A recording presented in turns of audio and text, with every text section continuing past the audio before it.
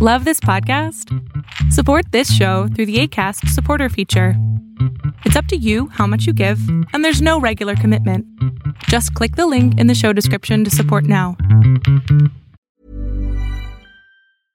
Cool fact, a crocodile can't stick out its tongue. Also, you can get health insurance for a month or just under a year in some states. United Healthcare short-term insurance plans, underwritten by Golden Rule Insurance Company, offer flexible, budget-friendly coverage for you. Learn more at uh1.com. This is Susie Q, and you are listening to Why Are People Into That with Tina Horn. You know, you can listen to every single episode on whyarepleintothat.com. So go do it right now. You're listening to episode 20 of Why Are People Into That, also known as the final episode of season 1. I'm your host, Tina Horn, and my, 2014 has been a wild ride. In case you were confused by all those times I used the editorial we, this podcast is just me, Tina Horn, gabbing and writing and booking and engineering and editing and WordPressing and social networking my little heart out to bring you the nerdiest, sluttiest conversations possible about sex, kink, gender, and love. Speaking of love, if you love this podcast and you're looking for something to do while you're in a tryptophan, Klonopin haze at your family's house, why not write a review on iTunes? I do it for the podcasts I love because I know it really helps creators out with visibility and all that jazz. I really do care what my fans have to say, so let me know what makes you hard, what makes you wet, and how the podcast can improve next year. The first season of Why Are People Into That would never have been possible without Smitten Kitten. They began supporting the project when it was just a twinkle in my eye, and they have decided to support the 2015 season as well. What's that? Thanks to progressive Midwest sex toy retail superhero Smitten Kitten, you're in for another year of fantastic guests analyzing the hell out of their favorite perverted subjects. I would not lie to you, I really think you should check out smittenkittenonline.com for high-quality dildos, feminist porn, instructional books, and everything you need for all the bad things this podcast inspires you to do. My guest today is Melissa Gira Grant, but just because you can't get enough of ladies with 3 names, I'd like to give you a little preview from a conversation I had with Rachel Kramer Bussell. I love books, so every so often I like to give a little space to amazing sex writers to talk about their new books. Rachel actually gave me my start in publishing fiction back in the day, and she has a new book of essays out called Sex and Cupcakes. Okay, so Sex and Cupcakes is a collection of essays, definitely some sexy stuff, as is in the title, but it's not erotica, it's nonfiction, and it's sometimes political, sometimes social, sometimes personal, sometimes about technology, and sometimes about what it means for you to be a sex columnist and also a cupcake columnist.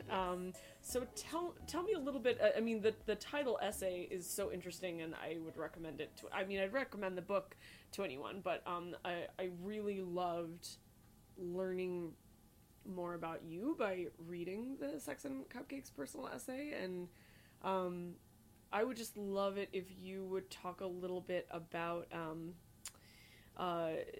the sort of the parallel that you draw between these two things that you've written about, and how are they similar and how are they different, Sex and Cupcakes? And it's interesting, 10 years ago, exactly, I mean, not to the day, but December 2004, I started a blog about cupcakes, Cupcakes Take the Cake, that is still going on, and I still post on it. And 2004 is also when I started writing column for the Village Voice, and I got a job at Penthouse Variations, so my life was kind of becoming a lot about sex writing and a lot about cupcakes. And the essay and sort of my point with the title is that those are not the entire two sides of my life, but to some degree they're about these dual or seemingly dual sides of like writing about sex, which has, I mean, I would like to think I've always been fairly open-minded about sex, but writing about it in such detail for such a long time has opened my mind a lot more to the variety of sexual experiences that are out there. Yeah. And I would say that's been 98% positive. And I think that, though, the Sex and Cupcakes essay kind of alludes to the 2% or, you know, whatever, that is a little bit less positive, because I think that if you do anything professionally associated with sex, and whether it's, you know, participating in sex for work or for pleasure, or like being outspoken about, I host orgies or whatever it is, or you write about sex, or you're, especially if you're female identified, I think that you get tagged with this label that for a lot of people isn't automatically a negative label. Right. I mean, I wouldn't say it's a negative label, but you're talking about stigma. But I think that there's this idea that if you somehow associate yourself with sex in a public way, then you want to have sex with like everyone you meet, want to talk about sex with everyone you meet, that your boundaries, that your personal boundaries are non-existent somehow.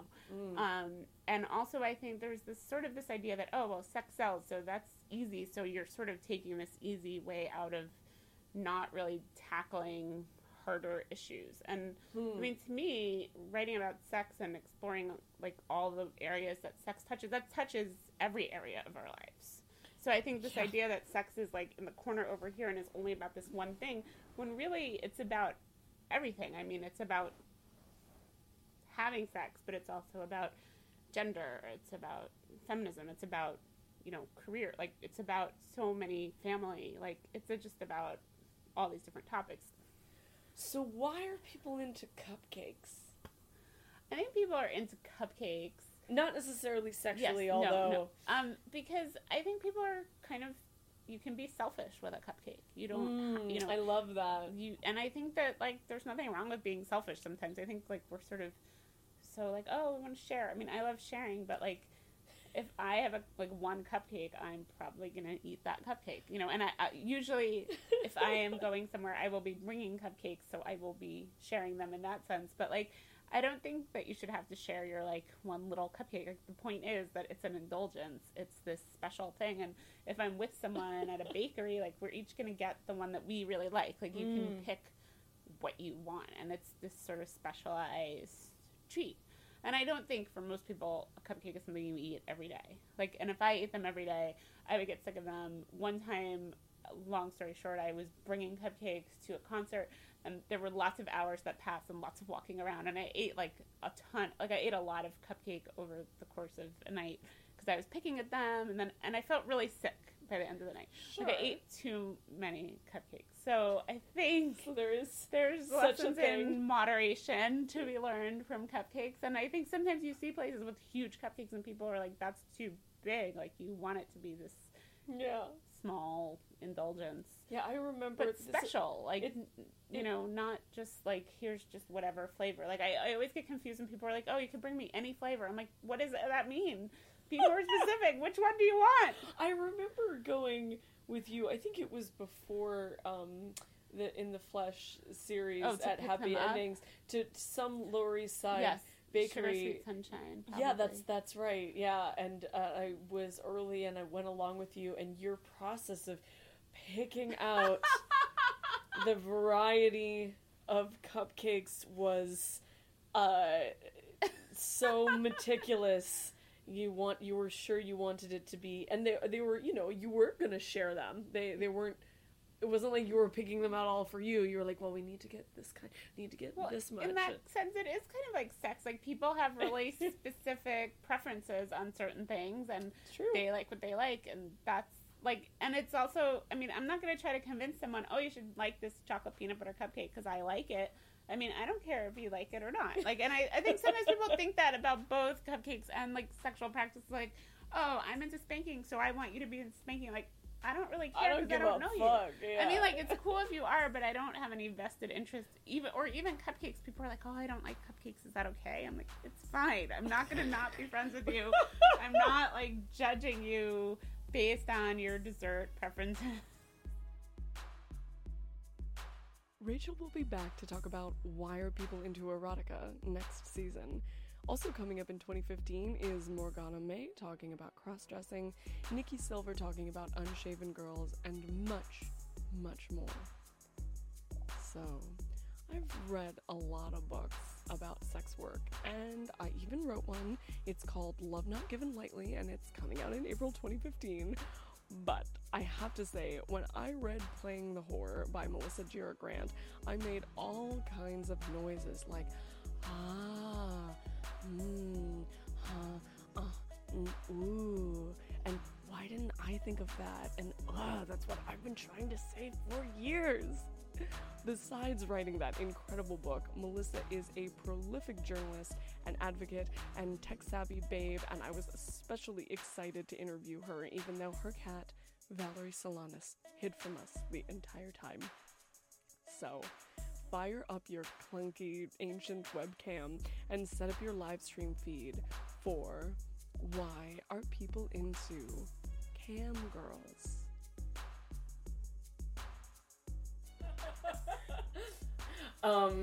That's very sweet. So Melissa Gira Grant is a journalist and a writer. Written tons of stuff, but most notably, I would say, wrote this amazing book called Playing the Whore that came out earlier this year, and I don't think anything like it has ever been written about sex work. Wow. I love that book. Everybody that I talked to was like, no, this is the book. This is like, it's a complete game changer. And it's also, it's also short. Yes. Which is, and has really well designed by Verso. And it just, I don't know, I think. It was the kind of thing you're supposed to be able to stick in your back pocket and not have to have the same tired arguments over and over again. Yeah. Like, I really wanted to be like, oh, it's this thing again. It's this person saying, you know, I don't know, like, I literally made the book out of, like, index cards of fights I didn't want to have anymore about sex work. Yes. So, yeah, and then, you know, it's supposed to be able to travel out into the world with you so you don't have to have them yourself either. Yeah, that's great. Yeah, I definitely felt, in that, and also the interviews that you have been doing this year about the book, that you're articulating so many things that I have been trying to figure out how to articulate for a really long time. So, bless you for doing that work. Thank you. What are you working on now? Right now, I am wrapping up a feature story, which will be coming out in the next few months, about one of the anti-prostitution organizations in the book. And after that, another book. Cool. Yeah. Cool. But more long writing. Even though the book feels very long, like, you know, I'm a creature of the internet. You know, I something about the book, though, made me realize I can't really write anything less than several thousand words anymore. So I'm trying to, like, stretch out and write more narrative work, but that also still really journalistic. And, you know, I just like talking to people. I like, you know, getting to sit with people, even if I wildly disagree with them, and give them space to tell me what they're all about. Yeah, friction creates energy. So speaking of being a creature of the internet, I know that a lot of your work is about the intersection of sex work and related subjects of politics and sexual freedom with technology. And I've seen a lot of your writing about how the intersection of sex work and the internet.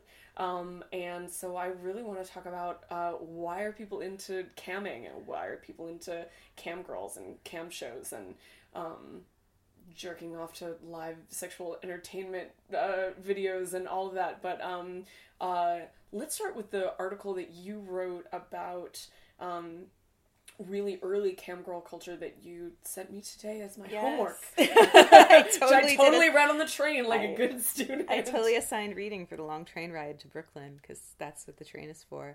Yeah, so I wrote a piece for the net art website called Rhizome. It's interesting. Rhizome has been around just about as long as camming has been around, and they're an archive of digital art. And so I wrote this piece for them in the context of cam girls is creating digital culture. I first got online in 1994, and just the idea of even putting an image on the internet in 1994 was still something you really had to labor to do. Yeah. So fast forward to 98, and that's when we have the launch of the first 24/7 live webcam site, or 97, 98, like I'm not sure exactly, but it wasn't that long after even this thing called the web was a part of anybody's daily life that we got to the idea of a person putting a webcam in their home and pointing it at themselves.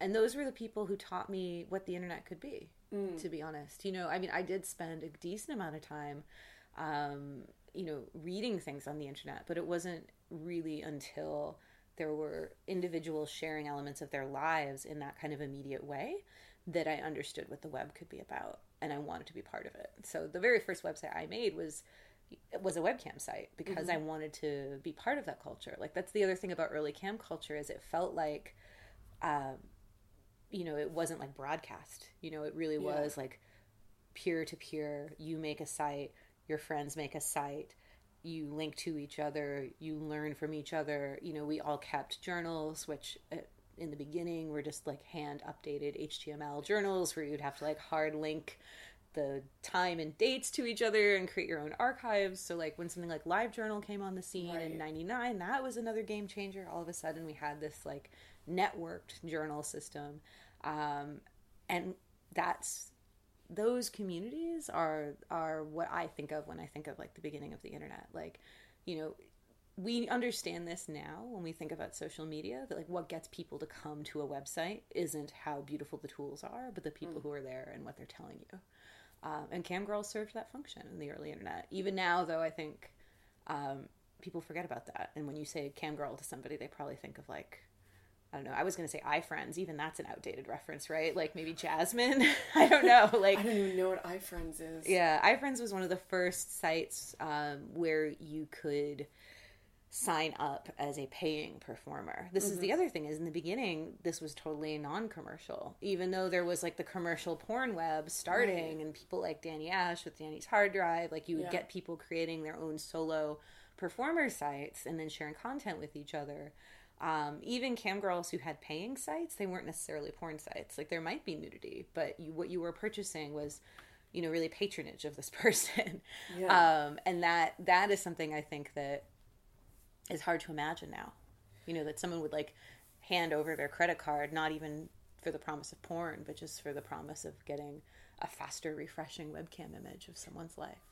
Yeah, well, that was one of the interesting things about the article. It barely talked about the pornographic or just the sexual aspect. It was more like people being interested in just seeing each other's lives, like voyeuring into each other's lives. There were like lurkers who were voyeuring, right? And then it was mostly, it seemed, this cam girl culture was about like women sort of like putting the cams on each other all the time. Like not necessarily like the cam is on, now I'm doing a show, looking at the camera, like looking through it at the person who I know is on the other side, but just like, I have this on while Or a mix. I mean, I think that some people would do shows, but what we meant by a show is really different. So like someone like Anna Voog would do periodic shows, but it's not like they were announced. You just kind of had to catch it. They were available to anybody, and she wasn't performing for one individual. It was more like performance art that just happened to have a webcam on it. And was it sexual?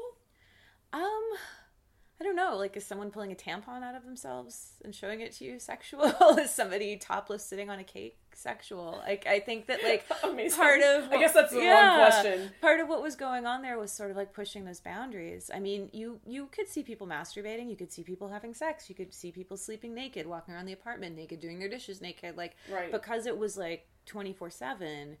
it started to break down some of those categories. Like, it was very hard to be like, well, when is the sexual stuff happening and when is like the rest of your life happening, which was super fascinating to me, that like that was a business model for a minute. Yeah. You know, it like really, in a way, like I look at things now, like I keep using this example, but I love it still, is the porn performer Stoya and her Instagram feed, which is, you know, very rarely even features her face. It's usually like her cats in her house. Yeah.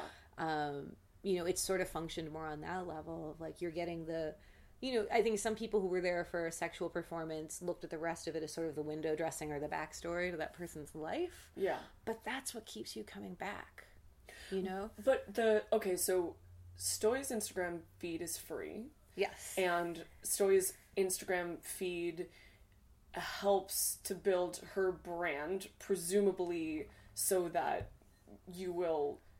she will stay legitimate as a porn brand that Digital Playground will want to keep contracted, and people will want to continue to, you know, buy her, what is the cyberskin pussy of Stoya and the cyberskin butt of or the fleshlight or whatever, and her movies. But so you were saying in the article that you sent me that that most of the early cam girls weren't charging for the right to see the videos of them going about their daily lives unless it was explicitly pornographic. At which point, did I understand that right? Kind of. I mean, some people did because of, I think, paywall issues and age access issues. That was one reason I think that you would put things like that behind a paywall. You know, it was still an internet where you would see that more often, of like, you have to be 18 to click here. Like, I feel like you would see that even in a non-porn context, because we were sort of like, well, is what we're doing porn or not porn? And when it comes down to like things like, you know, record keeping or federal law, like I might just be like, I'm hanging out in my house naked doing my dishes, but like that's still something that somebody says should only be seen by people age 18 and above. So that forced a certain practicality to like where people kept their content. I'm just wondering if people were making livings. Oh, some people were. Not as many. I think as you might think looking at the sites. Like, that's the thing too. Like, just because somebody had a membership section and just because somebody was taking money, like who knows how many members they actually had. But I think that at the time it was so unique. Yeah. And you weren't competing with things like Jasmine.com or iFriends or whatever. Like, that didn't exist yet. And so for people who had that desire, and I think people have always had the desire to have some kind of personal connection with whatever erotic entertainment they're connecting with. Right. That, like, that was fulfilled by this, but also, like, many other things were fulfilled by this. Mm-hmm. Like, there were so many other things going on here. And so, you know, I definitely, my community, my slice of it were people who for sure identified as sex workers or had done some kind of sex work. Mm. And so they brought that to what they were doing on cam. But I'm sure that if you asked the average woman who had a webcam in that period, if they identified as a sex worker, or if they were doing sex work or making porn, they would probably say no. Even if, like, you know, they were posting kind of pin-up-y photos of themselves. Right. You know, and charging money for it. It was like, no, this is just my personal expression. Well, isn't it interesting? It also it opens it up to, I think of it as so fetishistic, because if you think about paying to be able to tune in to watching a girl that you find attractive eating soup or vacuuming or doing the dishes in, like, maybe naked or maybe in some state of undress, maybe looking at the camera or maybe pretending the camera isn't there. There's so much fetishism and in so that. Domestic, right? Like, that this is an era. Also remember 1999, 2000, camera phones aren't a thing. Right. So, you know, it's all very intimate and indoor. I remember watching someone's cam for the first time. It was Anna Voog, who had a laptop with, like, you know, some kind of, like, wireless card in it that she was paying some exorbitant data charges for in 2000 when she went to South by Southwest to accept an award for her website. And she was, like, laying on the grass with her cam. And it was just like, you know, Wizard of Oz, when the color comes on, all of a sudden it's like, you can go outside. Oh my God. You know, and she probably had some like Wizard of Oz like Technicolor filter on it too, because this is the other thing, is like this wasn't about like an unmitigated, unfiltered life. Like we were all like messing with filters, messing with like angles, Cam Girls invented the high angle selfie. Like this is like we realized very quickly that like a camera mounted to your laptop was a pretty hideous angle. Yes. And so like, you know, people were getting external cams and tripods and placing things in interesting places in their apartments. There's one woman I knew who had 4 cams on pan tilt on remotes, so she could like actually, you know, almost like surveillance style. But most people didn't do that. It felt more intimate. You know, someone would drag it over with them while they were sitting on the couch or whatever. So it was just a different visual language. It was a different kind of project. But I think without that, we wouldn't have Jasmine. We wouldn't have this like very commercial, very transactional kind of thing where like, in some ways it feels like you have more freedom. Like if you're clocking in and clocking out, that's a very different relationship to producing something on cam than having something on 24/7 in your house. Yeah. So, you know, you're on in a different way, in a limited way. It's interesting, though, because it doesn't sound like there was that much interaction between the, you know, the subject, the, you know, the cam girl, the entrepreneur, the artist, with the audience. So, in a way, if you are interested in doing that and able to compartmentalize it, it's basically like you're just doing your thing and charges are coming in to, you know, the credit card processor is, you know, bringing in money and you're like, oh, here's this money I'm getting for doing what I'm doing and maintaining the tech of it. It's varied. I mean, people had IRC chat rooms dedicated to their cams. IRC. Yeah, this is like IRC.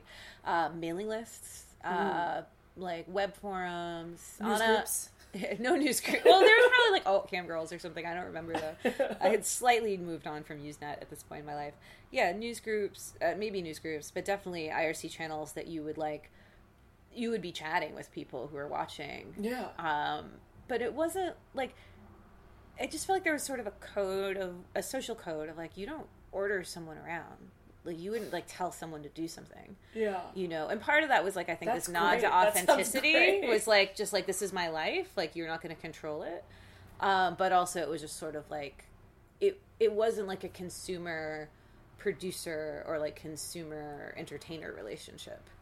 You know, it was a little more flat than that. And to a degree, I mean, when I say that, I'm also thinking of guys in strip clubs who are like, oh, like, I'm not paying you to hang out with me. I'm just giving you money because, you know, I think there was just happen to have it in my wallet, and you probably need it. Yeah. You buy yourself something nice. It's not like I need to pay someone to hang out with me. You know, so there's something, but there was something so, like, you couldn't graft what we were doing on our cams at that point in time to really any other thing offline. Yeah. Like, it wasn't quite like a peep show, and it wasn't quite like a strip club, and it wasn't quite like art. But it was like, it was it just like, it was purely its own thing. It really was its own thing. And of course it died, and it died when I think a couple of things happened. Like Apple laptops started having webcams built into them. So it wasn't as special. It wasn't as special, but also you couldn't do anything interesting with it because it's like in the hard shell of your computer. Right. Some of the software that, you know, powered our cams stopped being supported by new OSs. Like, I still have all my old webcams, but I can't do anything with them. The drivers don't even exist anymore. Yeah, they're like in a drawer over there. Just in case, you know, after the apocalypse, if I need a webcam. And USB is still supported. You know, I have hard drives of images that I don't know what to do with. Like, these are artifacts that, like, don't really make sense outside of their moment either. You know, like, we all saved everything. That's the other thing. Like, we saved everything because your archives were also part of what you sold. Right. And so people would be like, oh, I missed this thing that happened. Even if this thing that happened was just you talking on the phone, but whatever, like, they wanted to go back and see what happened earlier. Well, and the same thing with the way that things have changed. Now you can watch an archive of a live stream of a lecture from any school in the world and just for free all the time. And these are also stills. Right. These are stills with no audio. still separated sometimes by 30 seconds. Wow. So It's like what was cutting it's like edge. stop motion animation. Yeah, and people would make little animations out of them. Like Anna did GIFs, that. yeah. Yeah, it was like a little video that you could watch, like a quick time you would just dump all of your images into. But I mean, it was. I don't think that it could have continued. But I think what's interesting is it existed sort of alongside the porn industry and the online porn industry, and the conventions of it, that like you would be personality driven, you could be a total weirdo, and that would be part of your marketing.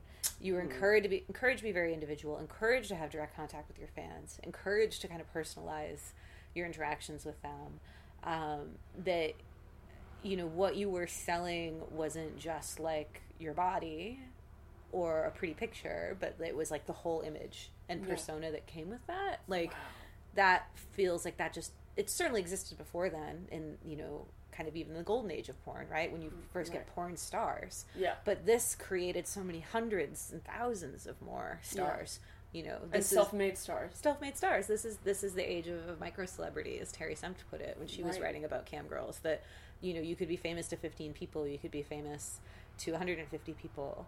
Yeah. And you could still potentially, you know, you still meant something to them, and that relationship meant something to you, and could even be something that could be commercially viable. Was the same thing? Were gay boys doing the same thing? They were. I do remember like some early articles like for Salon in like 2000, 2001 about boys, but I don't think there were as many. Yeah. And it also may have been outside the U.S. That's interesting. Yeah, I think it was more common outside the U.S. So I have not cammed very much. I would say of all the things I've done, it's probably the thing I've done the least. But in 2010, roughly, I was looking for a way to make more money with sex work, maybe like with sort of different parameters or to reach different kinds of fans, and I signed up for Skin Video, which a lot of folks that I knew were using, and you know, basically the way that it worked was, I had my Apple laptop with a built-in camera, and I made a little profile, and when I wanted to be on it, I would log on, and then there would be users who had bought tokens, right? And so they would be on, and you see the stream of them, of the text of them, like chatting, like saying like, oh, like, nice to see you, Tina, like, you look nice today, or horrible things that don't sound like that at all, or like, where's butt? Exactly. And then, you know, the idea was to do essentially a tease, whatever that your style of tease was, to persuade them to take you into a private room. So basically you could sit on there chatting with people for however long until somebody takes you into a private room, and then when you go into the private room, that's when you start making money, because they spend tokens to get into the room, and there's like 2 tiers of rooms, right? Like there's a private room that other people can get into, and then there's a more expensive like champagne room, basically. Yeah. Oh, wow. And so I didn't really take to it, because I mean, I was used to making more per hour, and then I always used to, you know, I would think about it afterwards, and I would be like, well, I just, like, yeah, I'm used to making more per hour, but also, like, I can like wear, like, boxer briefs and a tank top, and like not really put on makeup, and like, what am I really doing? And I like don't have to see them or interact with them or anything like that. But then I started to feel like it would be the afternoon, I would have gotten some work done, and then I would have been like, I'm feeling kind of horny, I think I should probably masturbate if I want to get any more work done today. And I'll turn on the camera. And then I would be like, oh, well, I could make $50 while I masturbate. And then I started to realize that, like, my personal time to just fucking have rub one out in the afternoon was starting to feel like potentially something that I could commodify, and that didn't feel right to me, and I'm sure I could have figured out a way to have better boundaries for it, but I could see myself burning out on it really Yeah. fast, and it is also sort of strange. The strangest part about it to me was always that I would be looking at myself on the video so I could see what they were seeing to make sure the lighting was good, of course. And so I would kind of like put on a show for myself of masturbating, but the interaction with the person was only text. And I felt like part of the reason I wasn't good at it is part of what made me so good at sex work was the ability to like be in a room and like sit on one couch while somebody else sat on another couch, much like we are right now, and like read Be them. there. Yeah. And, but also like know how to like be there, but also know how to read, how to mindfuck them, and what is like written between the lines of their body language and all of that stuff. And it didn't feel like sex work to me without all of that stuff. It's like whatever someone, like we were talking about this earlier, like how hard it can be for somebody in BDSM to sit there in a pro session and communicate to you what they want. Yeah. And now narrow the communication bandwidth even more so to the chat window. Like, for me, when I would go on... I mean, I remember looking at iFriends back in the day when that had launched, and that was like sort of like...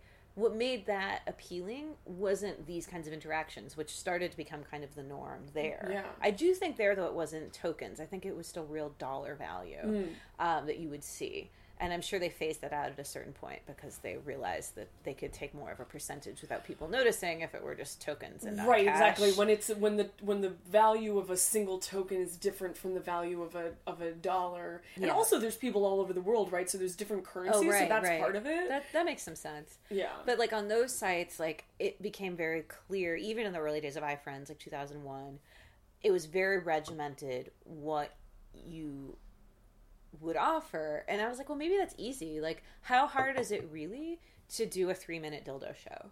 You know, like, there's a part of me from having like worked in peep shows that like I can kind of tell time by a 3-minute dildo show. Like, it is just like a quantifiable thing. You can set your watch by it. Yeah, it's just like you know the arc. You know, it's kind of like a movie trailer. You know, it's like in a world, and then and you're out, and like it's just like it's got a narrative to it, and I feel like.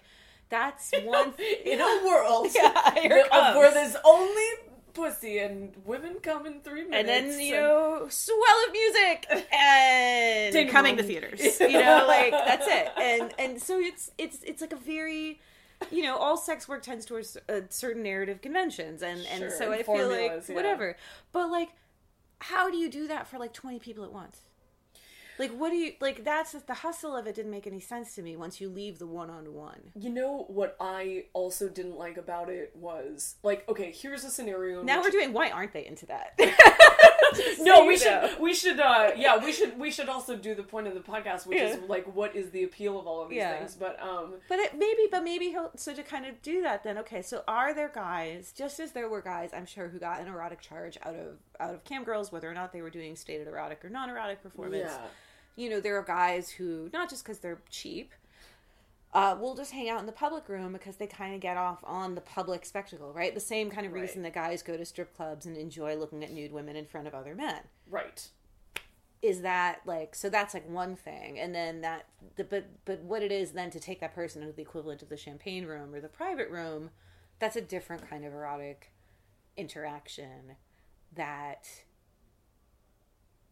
maybe does take you back more to the old cam girl thing. Like, this is really about you. Yeah. And you're not just doing a 3-minute dildo show.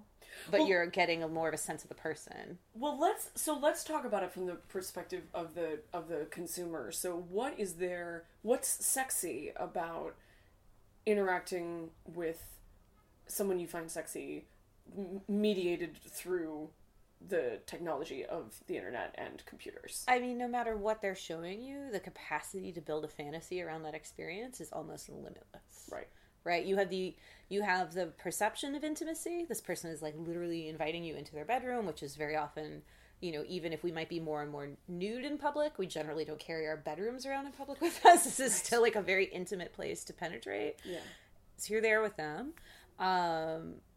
which would be a whole other topic actually, is like the decor of campsites and how that's gotten kind of like there are days when I've just gone on Live Jasmine just to sort of like window shop the rooms and how people decorate, which I think is really an interesting way to communicate your personality or not, right? To Or like to create put like up a very curtain. boom space that's like, this Right. isn't about me, you're not going to see my posters, you're not going to see my books, Right. I'm just here to do this. But whatever, no matter how much or how little someone shows you, Yeah. my experience on the internet is like people just insert so much narrative of their own into those gaps, Sure. right? So they don't know your real name, they don't know where you really live, like they can only get so much of you, which means that the rest of the mind is free to wander. Yeah. And also free to wander in a way that they don't necessarily have to type or share with you. So Right. they get to have a very solo fantasy experience that they don't have to like completely communicate to the other person. Right. Yeah, I and so in see some the ways there's appeal of like that. some interesting boundaries to that, right? Where the other person, like, you know, they don't have to know what you look like. And you as the customer also, like, I never remember people, and I've never talked to cam girls who've said this, like, where customers wanted to like send them pictures or tell them how hot they were, maybe it was like, I have a big dick, but short of that, or except if they were like into like cross dressing or something where it was about their physicality, Right. But putting that aside, like, they are free to be bodiless or to be whatever body they want to be. Well, that's, I see the appeal of that. Right. Especially, I mean, I wonder how... With the caveat, I've also never really thought about this before until now, so I'm sort of just throwing stuff out there. I mean, I'm sure there are people who catfish, for lack of a better word, I'm sure there are cam consumers who catfish in the sense that they say that they're male when they're female, or female when they're male, or when they say they have a big dick when they don't, or when they say they have a small dick when they don't. No, that was an interesting thing to me. Like, very few people lie about being average. There's not like a lot of fantasy around like, I am completely in the median of penis size. Please comment on it. You know, like, it's usually other side. I'm just a typical guy, nothing extraordinary about me at all. Yeah, it's always the other extremes. Some extremes. Yeah. Even if their own body doesn't conform to that, but like, it's something about hearing it. I mean, this is also another one, like, you know, I'm kind of just from a personal perspective now, like, really into financial doms and their online behavior and how they carry themselves online and how they market themselves and the stories they tell about themselves. And I can imagine for a financial dom, this is like actually like a really great business tool. Yeah. Because I don't know, it is so scripted. Yeah. Right. There's only really, yes, there's infinite ways to personalize it, but like, there's a certain set of core things that people are going to come to you wanting to hear. Yeah. And I don't know, like, I just think that there's a way that camming is now starting to sort of like wrap itself around very particular sexual activities or fantasies. Like, it doesn't really work. Like I know there are some people who do like partner sex on cam. That, yes. But I feel like that's like far less common than solo female performer. Yeah, well, I think that there is definitely a convention of the first person interaction, of the looking at the person through the camera. Right. And that you're real and you're really there and you're not a video. Right. You know, like, right, that exactly. I think is like almost 70% of it for some people. Well, right. I mean, there's also an enormous amount of free, low production quality, zero production quality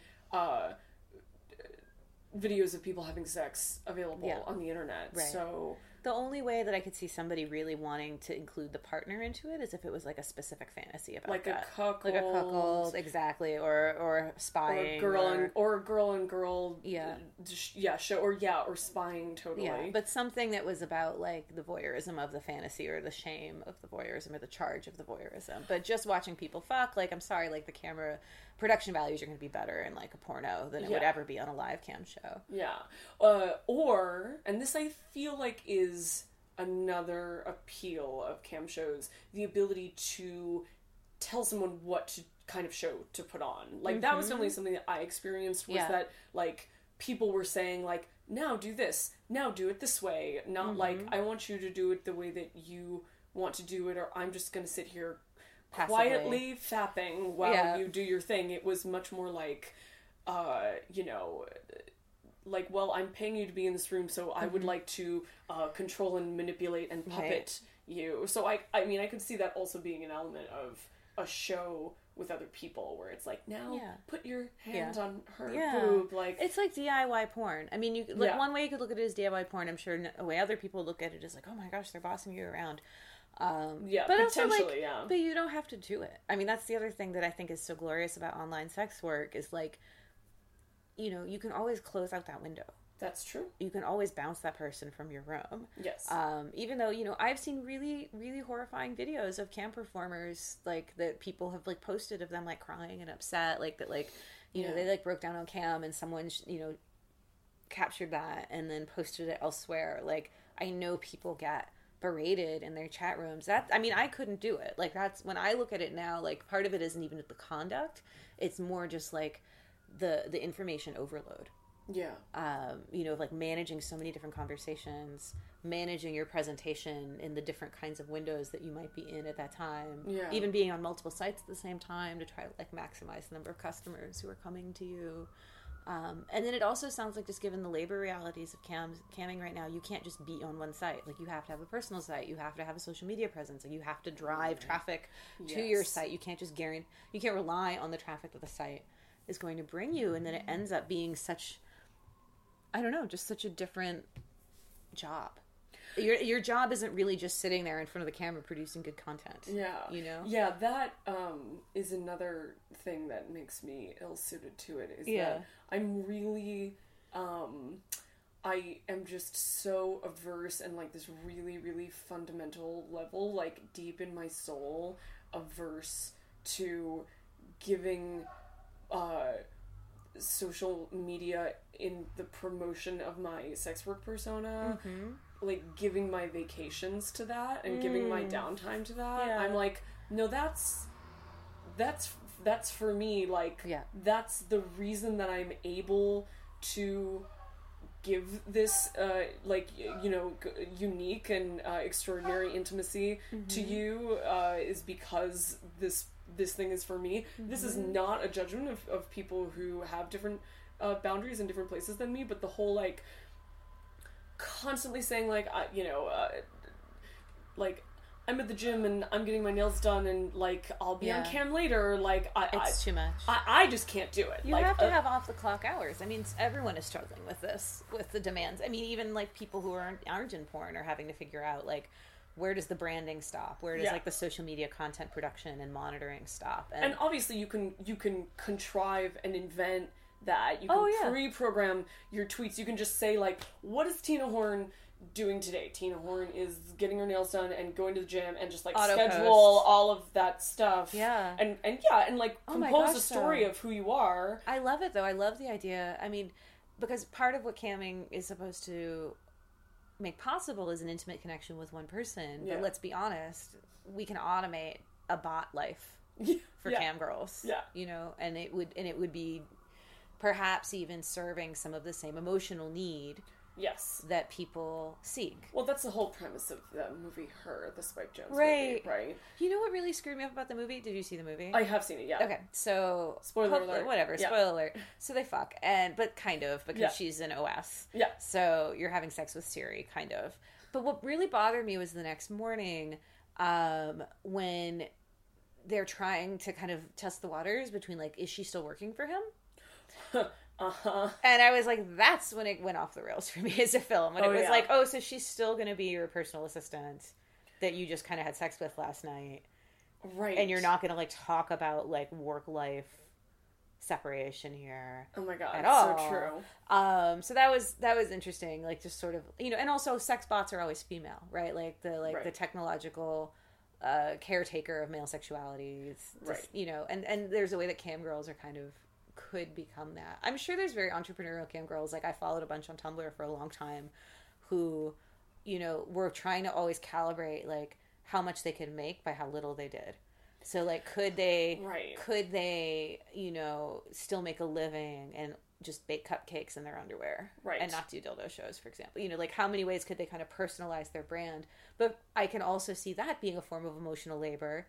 that's Absolutely. way more demanding Yeah. than just masturbating for 3 minutes and Exactly. moving on with it. Exactly, especially since there's a built-in demand and a built-in value to the masturbation where you feel like it completely makes... I'll speak for myself when I say it makes complete sense that somebody would pay to watch me masturbate, because that is something precious and rare and hard to find. Not everyone will do that for you. But yeah, finding, like, charging someone to watch me bake cupcakes, I would feel like I would need to be funny, or I would need to, like, recite 18th century British poetry. You or need to I be would... ingratiating. I mean, you need to do... it's a different kind of, like, flirtation and hustle and sweetness that, like, one of the reasons I really loved camming is because I didn't...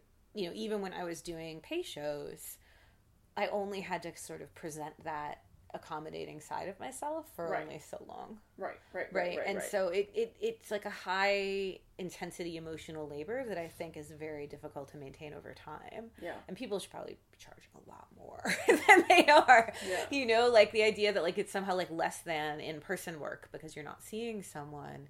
I don't really buy into that. Like it's still very hard work, and you know, it's a lot harder actually to turn off because we're so in our devices all the time. I was just going to say, you know, I think it's increasingly true as we have more interactions in that way. Like, part of what you were describing with the early cam girls is that people didn't have interactions with each other in that way. Not at all. The experience of, like, watching a girl, like, with her laptop outside in the grass, I imagine, like, part of the, you know, if people were masturbating to that, part of the thrill was, you know, we all know novelty is arousing. So, like, the novelty and the mindfuck of that was probably a huge part of the thrill and a huge part of what people were paying for. Whereas now, it's extremely commonplace. Yeah, there's nothing new about that. And, you know, also, there was there was more of a divide, I think, then, between the ways that you interacted with cam girls and the ways that you interacted with everybody else on the internet.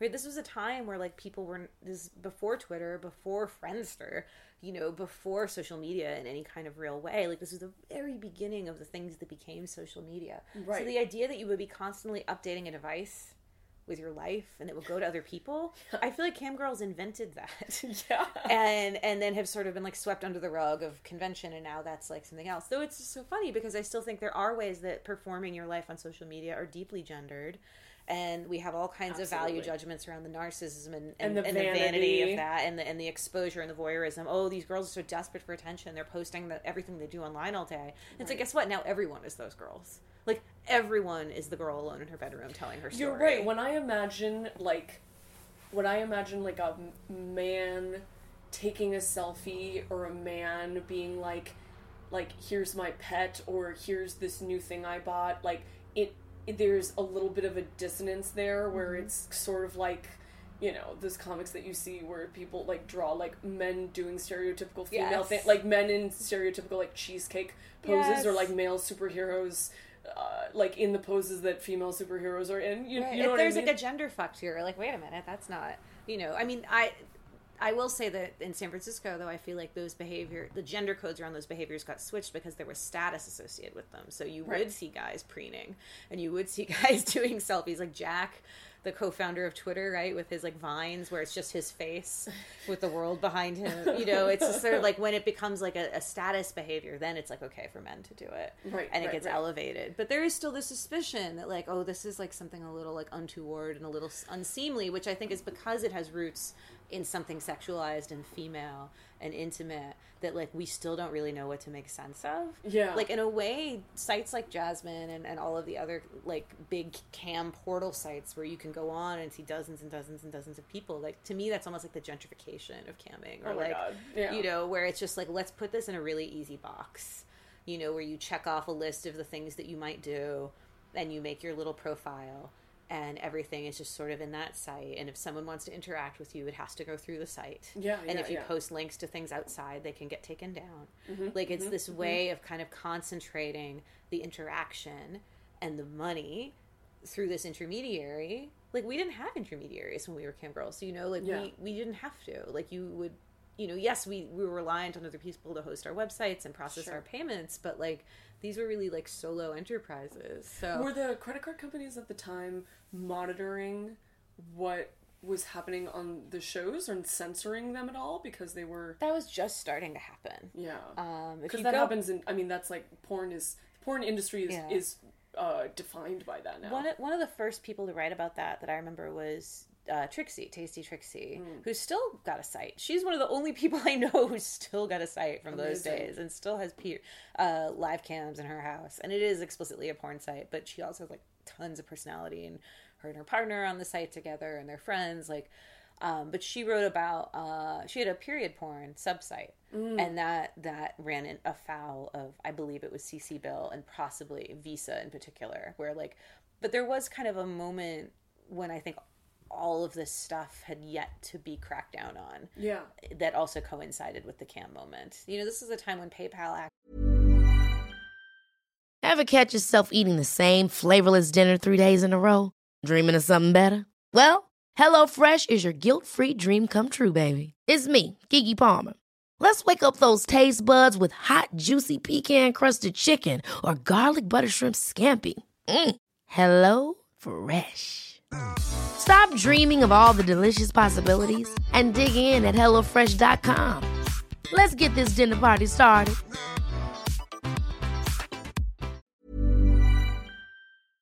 Was still taking people's adult payments and not just freezing them arbitrarily. And that changed. And I don't know what the change was. I think it was really, like, it kind of coincided with Ashcroft coming in to run the Justice Department, like Bush, I don't know, or it was just sort of like, as everything with the internet, it became more consolidated, more monitored. Right. There was more of a desire to control financial transactions. So I think that the cam girl thing just coincided with a moment where things hadn't been quite worked out yet. And so there was room for more experimentation. And I would like to believe that there are people who are ill-served by something like one of these massive cam portal sites, who would like to have something more personal. But now it's a lot harder to go out on your own and create your own business because of the payment processors, because of the demand. You know, it's so much easier to just sort of, you know, give over a cut to one of these major sites and do stuff there. But just from the customer's perspective, like, that's really reduced their options for the kinds of interactions they can have with people. We've talked about cooking and, you know, making cupcakes in your underwear, and we've talked quite a little bit about period porn, but I'm wondering if either in the early sites or from what we see now, if also part of the appeal of the campsites is more quote unquote extreme imagery, or it, you know, even just maybe the more appropriate word would be specialized. Like, you know, there are certain things you can expect from mainstream porn, having to do with heteronormative ideas of what sex is, or even in gay porn, certain ideas of what sex is, and then there are certain kinds of fetish porns that's produced, and those tend, I think, by nature to be more individualized. So I'm wondering if there is like a market for somebody who's like, I have a specific thing that I like, that I really love to see or love to do that I never get to see in porn, and that I either don't have it in my life or I can't get a girl who looks like you to do it in real life. Like, is that something that is happening on cam? I think that people could do that, but you probably wouldn't be able to find enough customers to support it consistently. Right. That's sort of the hard thing about this too, is like, you know, say you, for whatever reason, whether it was your personal inclination as a performer or your particular boundaries as a performer or just what you were interested in at the moment, wanted to just offer one particular fetish service. Like balloon popping. Like sitting on balloons. Then that's all I'm going to do. And just silver balloons. No color. I'm just going to pop silver balloons. Like, now it's kind of this, like, you know, Warhol kind of thing going on. And you're going to cover your apartment in tinfoil and Oh have my God, big I mean, silver that- mannequins everywhere. I think it Actually, would that be makes really me- cool. That makes me think of the Warhol movie Sleep, right? Which Yeah. in a way is like this sort of precursor to the like the still mind fuck of just watching someone sleep. Yeah. Because that's what a lot of there's the cam there's a shows slowness were to as well. this. Yeah, Yeah. it's very meditative. And I think any kind of like solo porn, like when what you're producing is just you as an individual body, like it becomes so much more fetishistic. Sure. Because there's something about it, like we still think of sex, I think, as something that's partnered, and even if you as the consumer believe that you now and this person are having a partner sex experience, Right. I think when it's mediated by the cam, you can only really go there so much. Right. That's kind of what I was saying before, Yeah. where there's something always fetish feeling Yeah. about the sex, even if the interaction is the most Like vanilla basic thing. Yeah. Yeah, I think that like that it's really just probably connecting the person who wants to do that one specific thing with enough people to support them in doing that one specific thing. But that's true in any kind of sex Yeah, work. I think you could And- find it. But I think that these big generic sites really sort of cater to a lowest common denominator. Right. Not that the performers want that, and not that the customers want that, but that's like how you get people in the door. As like, I'm Exactly. attractive, I have breasts, I have long hair, I have my makeup done, Yeah. and I have a tasteful dildo over here. Like, I feel like that's sort of the like, if you want to appeal to all kinds, that's sort of like the basic thing that these sites market and cater Yeah. to people, right? Even if like once you actually talk to that performer, they have many more things going on. Yeah. There's something, I think, you know, you see it everywhere in the sex industry. It's like there's a desire to kind of like draw someone in but not turn them off. Yeah. That ends up creating its own normative ideas of what sexuality is, even in a sex work context. Do you think that it's easier for a consumer to dehumanize the subject of the cam show when it's a cam show and that's not in real life? Or do you think if it is easier for them to dehumanize them, what is the appeal of being able to dehumanize them? I mean, what is the dehumanizing? Like, from the performer's perspective, is it dehumanizing to have somebody who doesn't know you or care about you tell you how to masturbate and then leave 3 minutes later? That actually sounds like the perfect customer. Oh yeah. Right? So there's like it sort of like confounds our ideas even of like what dehumanization is. Like, there's a certain It's a kind of very like good point. well-boundaried dehumanization that actually like is what allows you to, you know, continue to show up to work every day because you're not having to like give your whole self. Like, Yeah. you're just giving a part. Like, Anna Vugo always used to say, like, you are not looking at my life, you are looking at a picture of my life. Please note the difference. Like, if you're a barista, a customer comes in, treats you as the person who is going to take their money and make your coffee and then leaves, is that more dehumanizing than coming in and being like, oh, like, what's your name, sweetie? Like, do you have a boyfriend? Yeah, like, what's your favorite movie? Like, I see that you're wearing blue. Is blue your favorite color? That's too much. It's like too much TMI for that interaction. You know, Right, it and burns someone out. I would argue that Yeah. that's more dehumanizing because it's dehumanizing to assume that you have more power over someone than Right. than they have actually given you. And that like somebody is going to perform emotional interest on command, right? Right. I think that is the common thing across all service work, including sex work, where it's like, you know, being asked to sort of step up and provide emotional comfort beyond what baseline emotional comfort you've offered. I mean, at Starbucks or wherever, the emotional comfort we want and can reasonably expect is the person's not going to spill the drink on me. Right. They're going to like take care of me enough that I don't walk away with 3rd-degree burns. But other than that, like, you know, that's it. I mean, you can't even make sure that person didn't come to work today with cold. Right. Because you don't know if they actually have sick time. So it's like, to go to the cam thing again, I think what would feel dehumanizing as a cam performer, in my own experience, and one of the reasons I wouldn't do it again, because the internet has changed so much, is the ability for people to capture and replay shows without your consent. Right. The idea for people to edit and display your image in a way that you didn't consent to. Right. Like, you know, it's, many people would say, whatever, those are just pictures of you, but it's like, we don't actually think that anymore. Like, No. we know how powerful the power is to represent someone else Yes. and to control the context. That's And so absolutely right. that's where I think it's like, I would like, I was reading a lot today before you came over about revenge porn, and this writer who I absolutely love, she's one of my favorite people, not just because she's also got a good legal background, but also really good politics around what we mean around revenge porn. Sarah Zhang wrote a piece for The Verge today about about online abuse on Twitter, and then was like pointing to a couple of pieces around revenge porn that she had written in light of that, just like kind of the ways that we're talking about how people are treated poorly online, and how a lot of the ways that like we think of abuse when we try to create laws around them to prevent people from being abused don't really match what's actually going on. So like with revenge porn, for example, like, you know, where people think the injury isn't the moment when the picture were taken, because the moments the pictures were taken could have been like super consensual. Right. The moment of violation is how they were shared. And that reminds me a lot of the Cam thing. Have you seen the movie Notting Hill? No.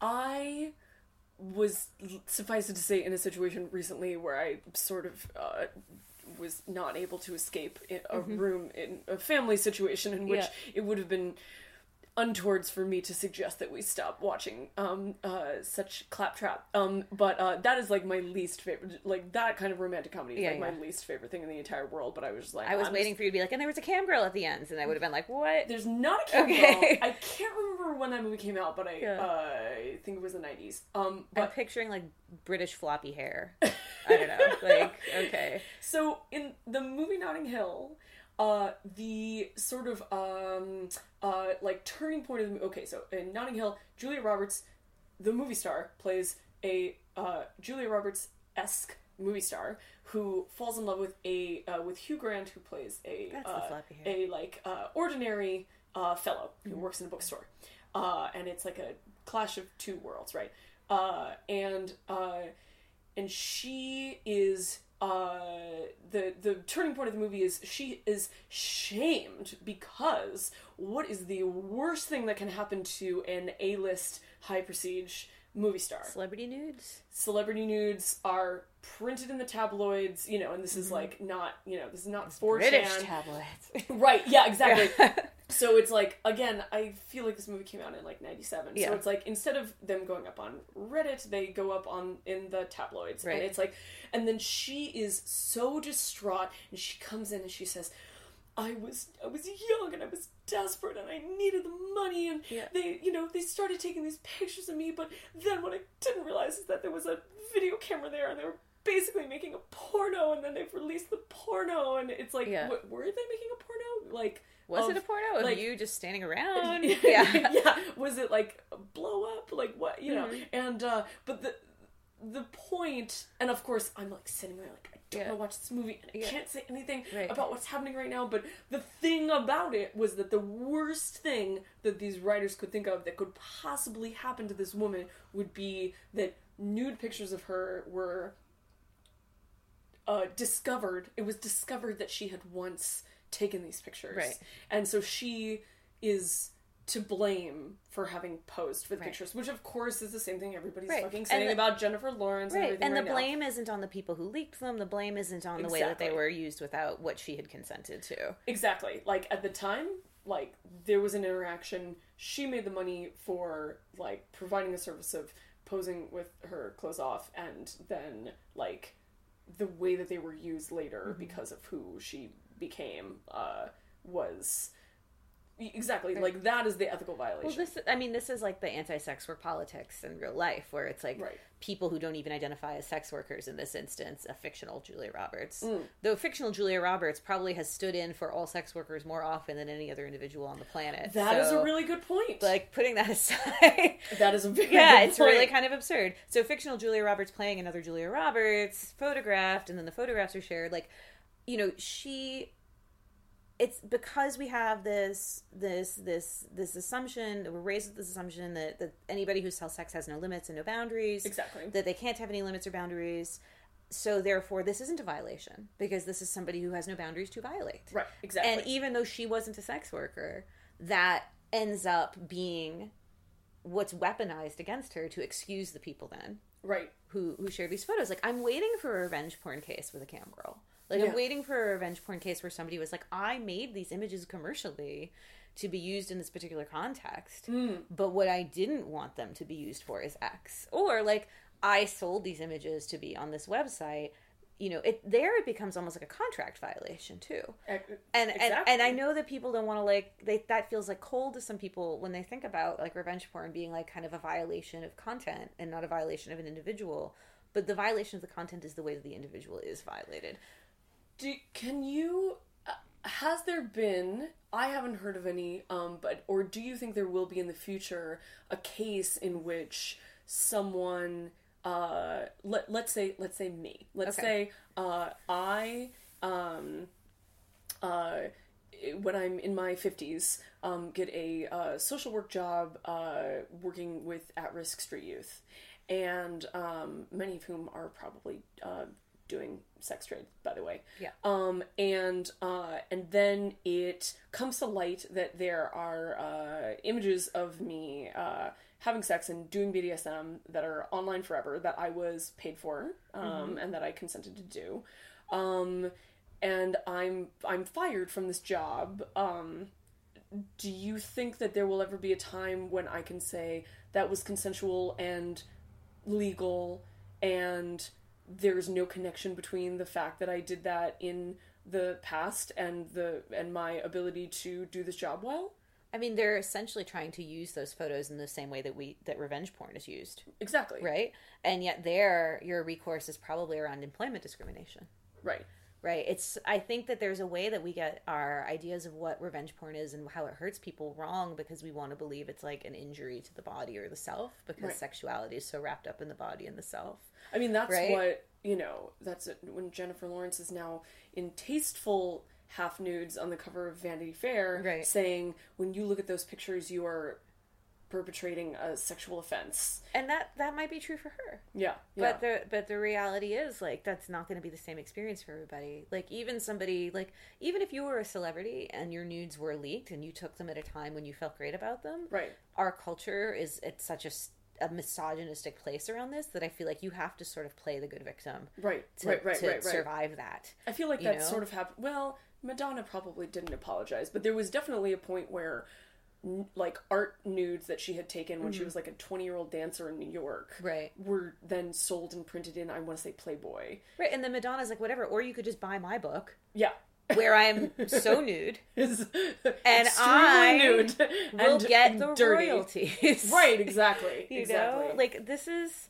we were talking about my interviews at the beginning, so I don't feel like a total ham for bringing this up, but like I was asked to do a photo shoot recently for a French newspaper, and the journalist, it was very unusual, the journalist was hanging around during the photo shoot and like commenting on it and commenting on me, which is just so strange. And so what I said to her, I was like, well, have you never had your photo taken professionally? Like she was basically trying to say like, well, because you've done sex work, then like you have this like whole other kind of need to control your image. And I was just like, no, sex work taught me how to ask for my image to be presented, controlled, displayed, redisplayed, profitable. Like, it gave me a sense of control that this isn't just a one-off thing. You have a picture of me or you don't. Yeah. Like, my consent doesn't go away when I stand in front of the camera.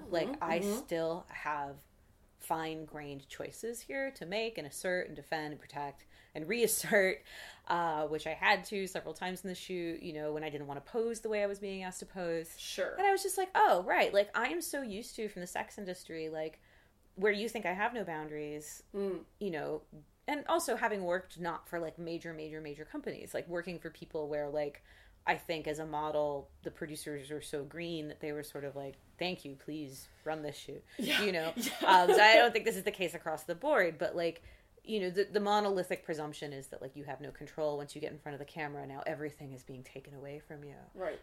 And here we are in this completely non-sexual context. Right. And she's expressing all this shock that I, might want to be photographed in a certain way. Yeah. Or like might not want to pose with that prop. Or might want to hold my jacket open or closed. Very basic stuff. And she's like, oh, you're so controlling. And I was like, no, I have boundaries. Yeah.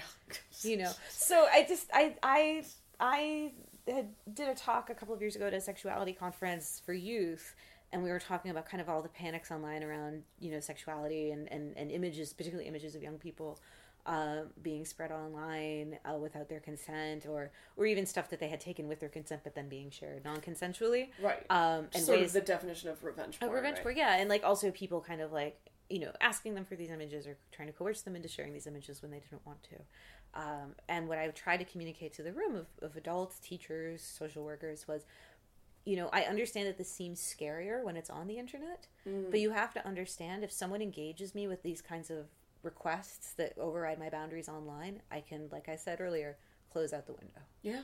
If it happened to me in school, if it happened to me at my job, I don't, the power dynamics are really different. Yeah. And so, there is something that, like, even though we have, like, more distance from these kinds of requests, because of the newness of the medium, they seem scarier, right? I mean, there are like stories from the 1940s of, like, warnings about the telephone being dangerous for women because male voices might enter the house unannounced, right? Like, we do this with every technology, every form of communication media that's different, whether that's like mass-produced novels giving women, like, bad ideas about romance in men, or whether that's MySpace, so I look at cam girls and porn performers online more generally as people who are sort of at the vanguard of saying, like, here are the choices you have, how to use this technology, here are the things you can assert, here's what your boundaries could look like, in a way that people who don't engage with those, like, and see them in a kind of monolithic way, then don't understand that they themselves have choices. Like, I think that, like, civilians could learn a lot from how cam performers display themselves online, what they share and what they don't share, and realize that the stuff is not like a one-way on-off kind of switch. And rather than stigmatizing them, opening up their skill set and valuing that and saying, like, what can we all learn? What can anybody who uses the internet to talk about their life, which is, like, many, many people, could learn from how cam girls negotiate consent and boundaries. All my heroes are whores. Yeah. Yeah. And I also like to think that maybe customers learn a little bit by modeling, I'd like to think so. Like, yeah. when someone, I know people might be fearful of saying, like, oh, I don't want to sell someone, I don't do that because I don't want to lose their money. It's like, okay, well then, get improv. Yes, and let me do this other thing. Yeah. But also, like, when someone hears you that you have boundaries, like, Yeah. I think that that's actually... People like that. Yeah, I think that the customers can, learn through example.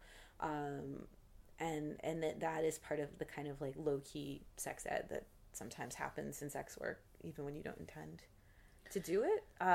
So I don't know. Like, I don't think of it as, like, a free-for-all thing, even though earlier we were like, oh gosh, these people just log in and say whatever and do whatever.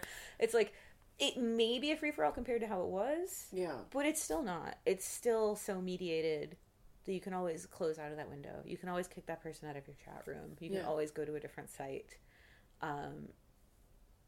And it's still just a picture of you. It's not you. Yeah. So speaking of the line between sort of using technology to connect either in an intimate or exhibitionist way or both with other people versus turning it into a consumer product or service that you're providing. I had this experience once where I went on an OkCupid date with a guy and slept together once, and then after that we would, like, dirty talk over text, which I loved, but I always saw as, like, foreplay and so now we should, like, meet up now. And by the way, we both lived in New York City. Yeah. And then this one time he was like, oh, I'm actually out of town, but do you want to Skype? And this is after, like, having one date, right? And like some interactions where I was like, seems like we had a good time. Yeah. Like, perhaps we're going to have another date. And so he was like, do you want to Skype? And I was kind of like, okay, that's cool. And then we Skyped, and he was definitely, like, taking us there with the dirty talk and being like, yeah, like, let's, like, masturbate for each other, like, on the Skype. Video and audio Skype?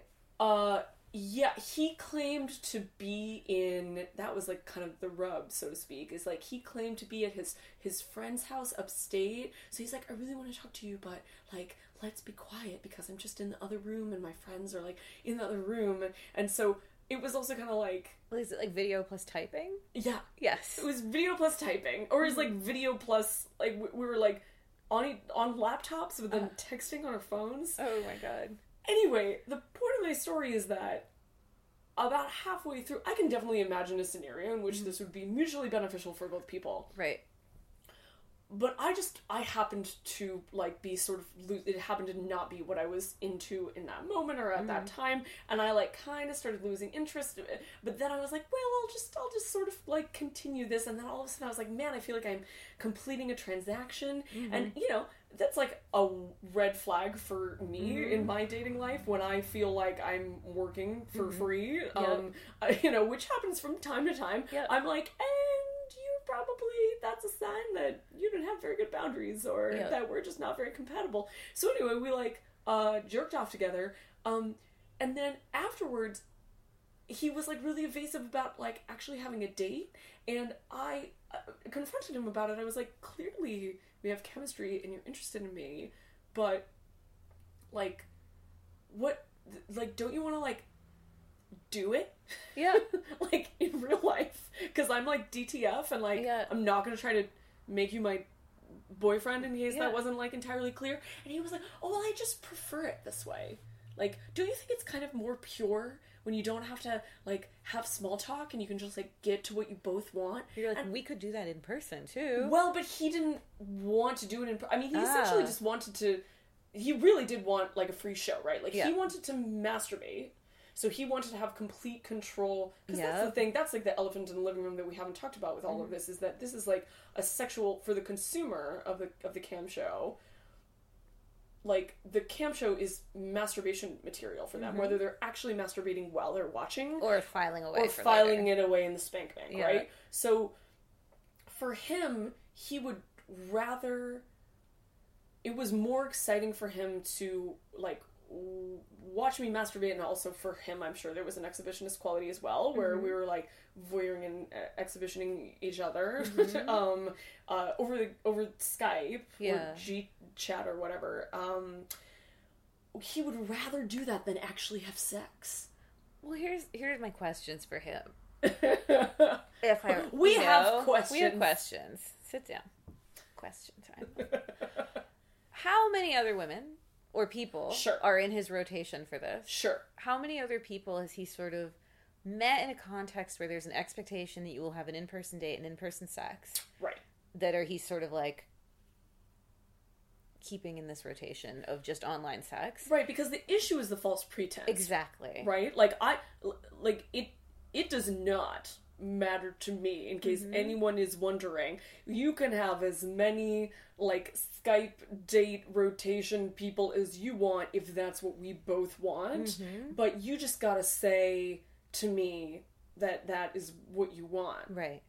And not treat somebody like they're there to provide free content for you. Exactly. Which is what it feels like. And like, I think that's, you know, again, not something that people who haven't performed on cam might not be attuned to what is going on there. Clearly. But there are absolutely people out there who are like, why should I pay for it when I could just have this sort of rotation of people? You know, it's like, just be straightforward. Like, if that's all that they want, like, why not just say that at the beginning, so that there's no kind of like hesitation around like how transactional this feels. And now, because here's the thing, he's like, oh, I don't want to have small talk, I just want to go in. Fine, then that puts all the work on you to manage the relationship, no matter how small it is. So I think that note, when people are saying like, I want something no strings, like, there are no free no strings in this world. Very rarely are there.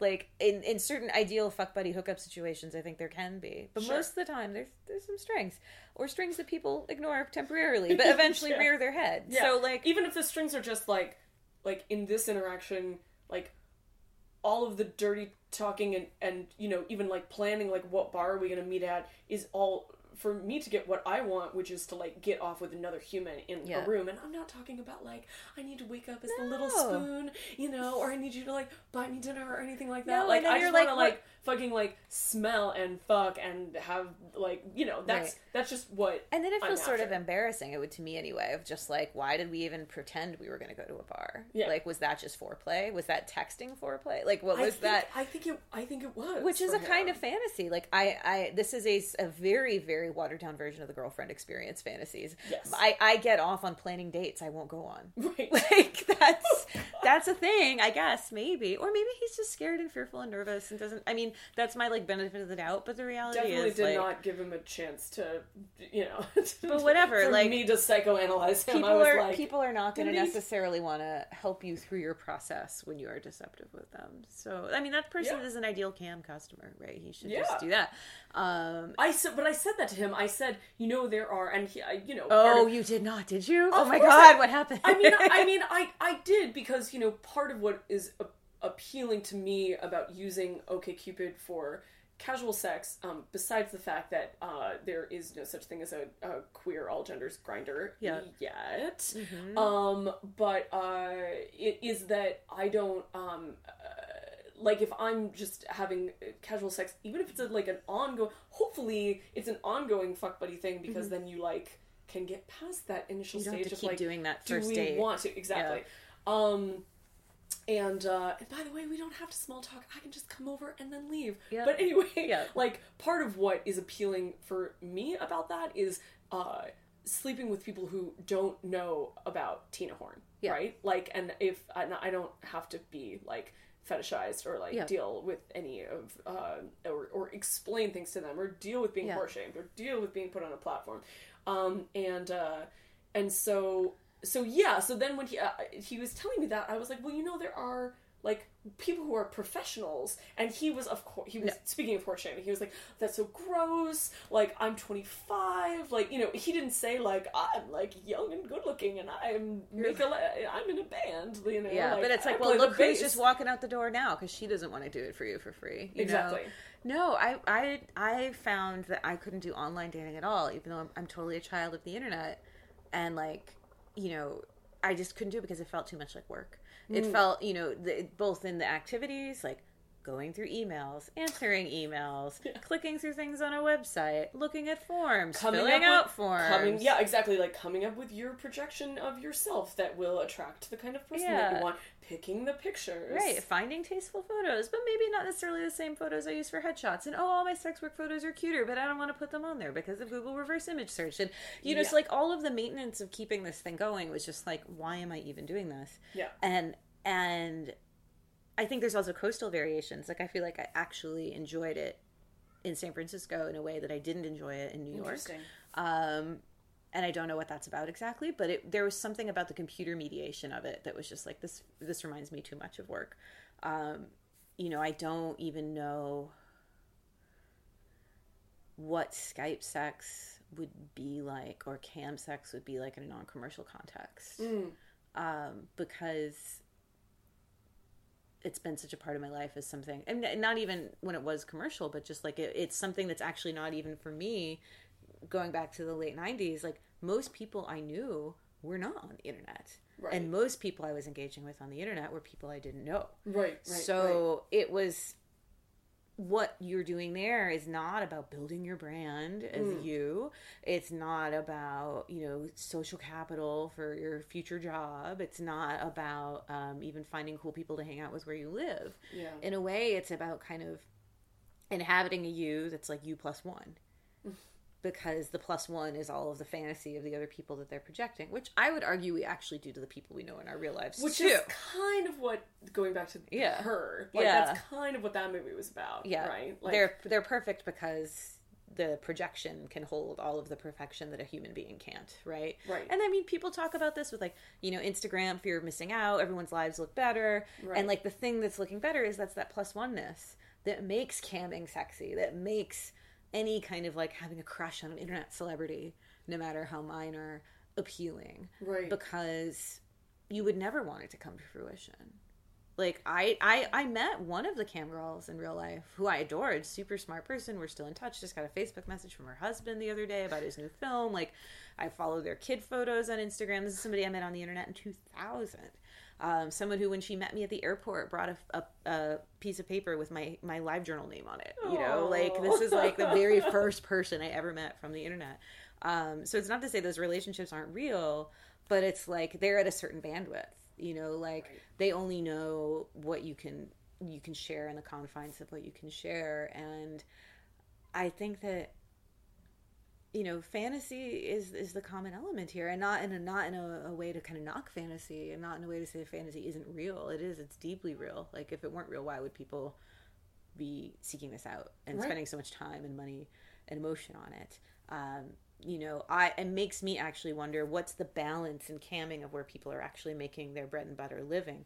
Is it the one-off people, or is it the few people who become very fixated on you and come back again and again as regulars? I mean, that's also true of other kinds of sex work, and true of the kind of niche stuff that we're talking about. Like, there may only be one silver factory balloon obsessive, but that person is like, you're the one. And if you found your people, you could be fine. Yeah. Or then kind of the flip side of that, the person who's like not that unique, not that differentiated. I mean, everyone's unique, but not that market differentiated, and is just the thing that person who found them is into. Yeah. For whatever reason, whether it's like she mentioned a band that he likes once. Whatever, like the things that people build a personal connection on, you never know. And then they just keep coming back to that person. Much the same reason with the dating. It's like, why build that relationship over again? Yeah. Why go out, once you find your person, you stick with them. And it's just, I think that it's sad that guy that you met was like, oh, I don't have to go online and look for it. Yeah. Because it's so stigmatized as like, oh, I shouldn't need to do that. Like, in a way that's like even more stigmatizing than prostitution, because it's like, well, at least there I'm really getting off. This is kind of this weird thing, But like, you would think that in the world that we live in, and the way that the internet matters so much to us, and the way that we're so a culture of branding and image, that this would sort of become even more socially acceptable. And maybe it has. Maybe he just had a problem with it. Like, I don't know. Like, who knows what the guy's doing? I would love to have some research on, like, what kind of the demographics are for these sites, and how often customers come to them, and kind of what role do they sit in their life? Because I'm betting that they actually don't just sit in the slot called the pornography that I masturbate to. They occupy some other parts of their life too. It makes me also think of the classic thing that started to happen with the internet, where you would like send away for like mail order panties. Mm-hmm. I'm thinking of the movie Little Children. Oh, I don't know that. Where Kate Winslet's husband is like obsessed with this woman who you never actually see like who is behind the persona of this woman, but she will send him dirty panties, and he will like talk to her online while he is wearing the panties on his head and masturbating. So there's the like scent, the like physical presence of her from but the who panties. knows who it is? Who knows whose panties those are? Right. That's the other thing. I mean, there's a whole other trade on the other side where that person could be acquiring the panties from other people, and then it's like it just goes all the way down. Like, I was just gonna say, like, one of the things that I thought differentiated my life online from my life in the cam days is I felt sort of freed from the constraints of persona. But it's really not true. I don't think any of us can escape persona online. Yeah. And I think that, like, what camming does is just puts, like, a very particular set of behaviors around that, that if anything, like, clearly demarcates persona and its worth and how you kind of operationalize it. Yeah. And makes it so much more obvious. Like, so I think what I've actually missed is sort of, like, the obvious markers of where is persona and where is, like, the real me, whatever the fuck that is. And I think that is an experience that's, like, really generationally shared. Yeah. Not even just generationally, like, generation ahead of us and under us, and maybe even another one under us now, like, of trying to sort of, like, figure out, like, where those boundaries are, like, in ways that may even become imperceptible at a point. Like, I think of, like, campsites where performers can actually, like, I don't know how accurately this works, but you could, like, block the IPs of certain states on the premise that you wouldn't want people in your home state to see you. Wow. Now, I don't know if that actually works, and sure, anybody could connect on tour and see anything that they wanted to. But I think I'm waiting for that leveling moment where we start to get stories of men who run across people they know in real life on campsites. Yeah. And because it has to be happening tons. Yeah. So where's the her about that?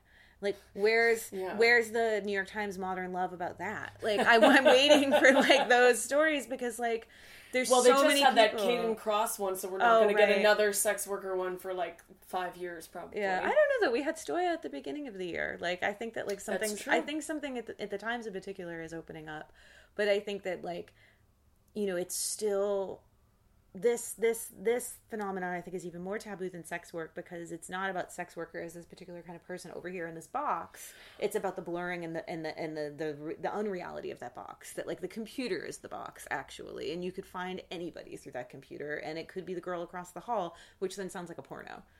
Right? Like, I went onto the campsite and, oh, it's the girl across the hall I always had a crush on. And then, like, do you continue the show or do you go across the hall? You know what? There's a movie called The Girl Next Door. Of course. That is about a porn star moving in next door to this teen. I think he's a teenage boy, or in any case, he's like a very young boy. And that I haven't actually seen it, so I can't report on its horror shaming score. Yeah. But I'm sure it's probably moderate to high. Yeah. Also, you have the age difference there, I'm presuming, too, which is a little, you know, I mean, yeah. But then he discovers she's a real person. Of and course. then they fall in love. Oh my god. And she leaves porn and goes, I'm sure she does. Goes to grade school. No, I don't know. It's so...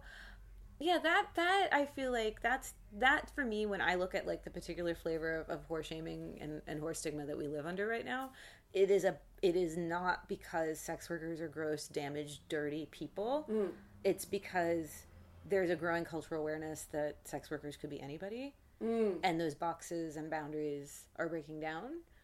And people have anxiety around. And they have anxiety about it because it is no longer truthful or no longer plausible with the internet, as Charlotte Shane has said, like, that, like, you know, sex workers are like this invisible voiceless other. Yeah, it's just not the case anymore. Yeah. And I think, like, for me, when I look at things like the crackdowns on Craigslist and Backpage and all of that, like, I think that's part of it. Like, they go after those sites because those are sites where sex work is occurring alongside other kinds of labor and other kinds of transactions. Right. And that is much more scary and much more, it provokes much more of a not in my backyard response than, like, a site that's purely smutty. And I wonder if that's also part of the reason that campsites as they were untenable, because it did blur those lines. Yeah. And it was saying this person that you can see naked may or may not charge for it, may or may not also be staring at their computer 6 hours a day. I mean, the most common thing you would see on one of those sites would be somebody's empty desk chair. And yet people went back to them. And they went back to them maybe for the fantasy that a person would occupy that chair, which then kind of, you know, if you get 6 hours of chair, but a half an hour of human, it makes a half hour of human girl all the more tantalizing. But there's like a scarcity model, or and now I don't think we can pretend to scarcity anymore. I mean, like, this is the other thing that I think that could potentially make camming more valuable is, like, you know, if tube sites continue to kind of dominate and decimate the porn industry, and you can get pretty much any kind of free porn that you want, the thing that you still can't get is an interaction. Right.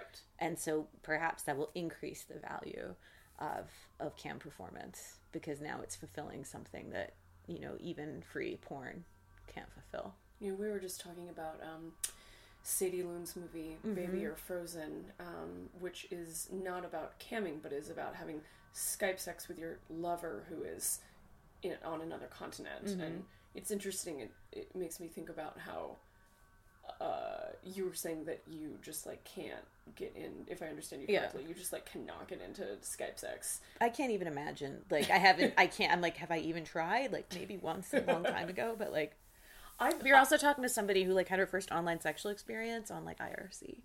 So, like, text is sort of, you know, there can be a whole other thing about, like, how text is even quite liberating for people, you know, when you talk about being bodiless and accessibility and beauty. Like dirty talking on GChat while you are at work, you know. I mean, I think that's great. It's a great little, you know, way to kind of chip away at the money that you are supposedly you know, producing value for somebody else, but really what you're doing under your desk is texting somebody. Well, God, I wish that I could do, like, GChat shows in the way that I do, like, consultations, where people are like, these are the words that I like, so how can I dirty talk them, and I'm like, really? You need me to do the Mad my Libs for gosh, you? it's amazing. It's fine, yeah. There were, and I don't know if they exist anymore, but I remember seeing ads for them on kind of like adult jobs boards in the like early 2000s. For some reason, they were all British, but sexting services essentially. Yeah. So what you would have, I guess that's kind of what I'm talking about. yeah, what you would have is you would sign on to a service, it's like a phone sex service, and in your browser you would be texting, you would be typing what would then go to people's mobile phones, and then getting their responses. So that did exist for a minute. I'm sure that it was something that was very quickly phased out once people could actually like watch porn video on their phone. But you would think that because of like, I mean, no one would know what you're texting. Yeah. You know, you could, exactly. It should be actually far more portable. And easy to delete. Yes. Yeah. Yeah. Or think, to save and look back as, you know, as like erotica. Yeah. There's the general sense that men are visual and women prefer stories, and, you know, there's exceptions to both of those generalizations, but, I think there are people who like video and also like, you know, the sort of video interaction or like images, and then there are also people who like to read and dirty also things. It just hits different parts of you. You know, I think that like it's just a different experience to read something. There are people who are just better typing, yeah, you know, than they even could vocalize. Yeah, like if they were verbal. I mean, that's one of the other kind of things that I love about watching campsites, even just as like a total drive-by voyeur, is the disconnect between watching someone type, watching performer type, and then speak. And so you're like speaking your responses to things that people have typed. That was, but then you might be like that. That is such a cognitive like rub your belly, pat your head. There was a complete cognitive dissonance for me. Yeah. That's another reason I didn't like it. Is that you know, so like let's say like you're a customer who's like in my chat room, and I'm sitting there, and you type in like, Tina, I really like your butt, and I say, oh, thank you. But like, who knows? Like, they don't know that oh, thank you's for them. Right? They don't know. Well, I would probably say, you would say your their username. Okay. Yeah. Okay. I would be like, oh. See, I would be like, how many of the things that I say could I say in such a vague way that everybody would think it was for them? Yeah. And giggling then... usually works for that. Yeah. Yeah. Yeah.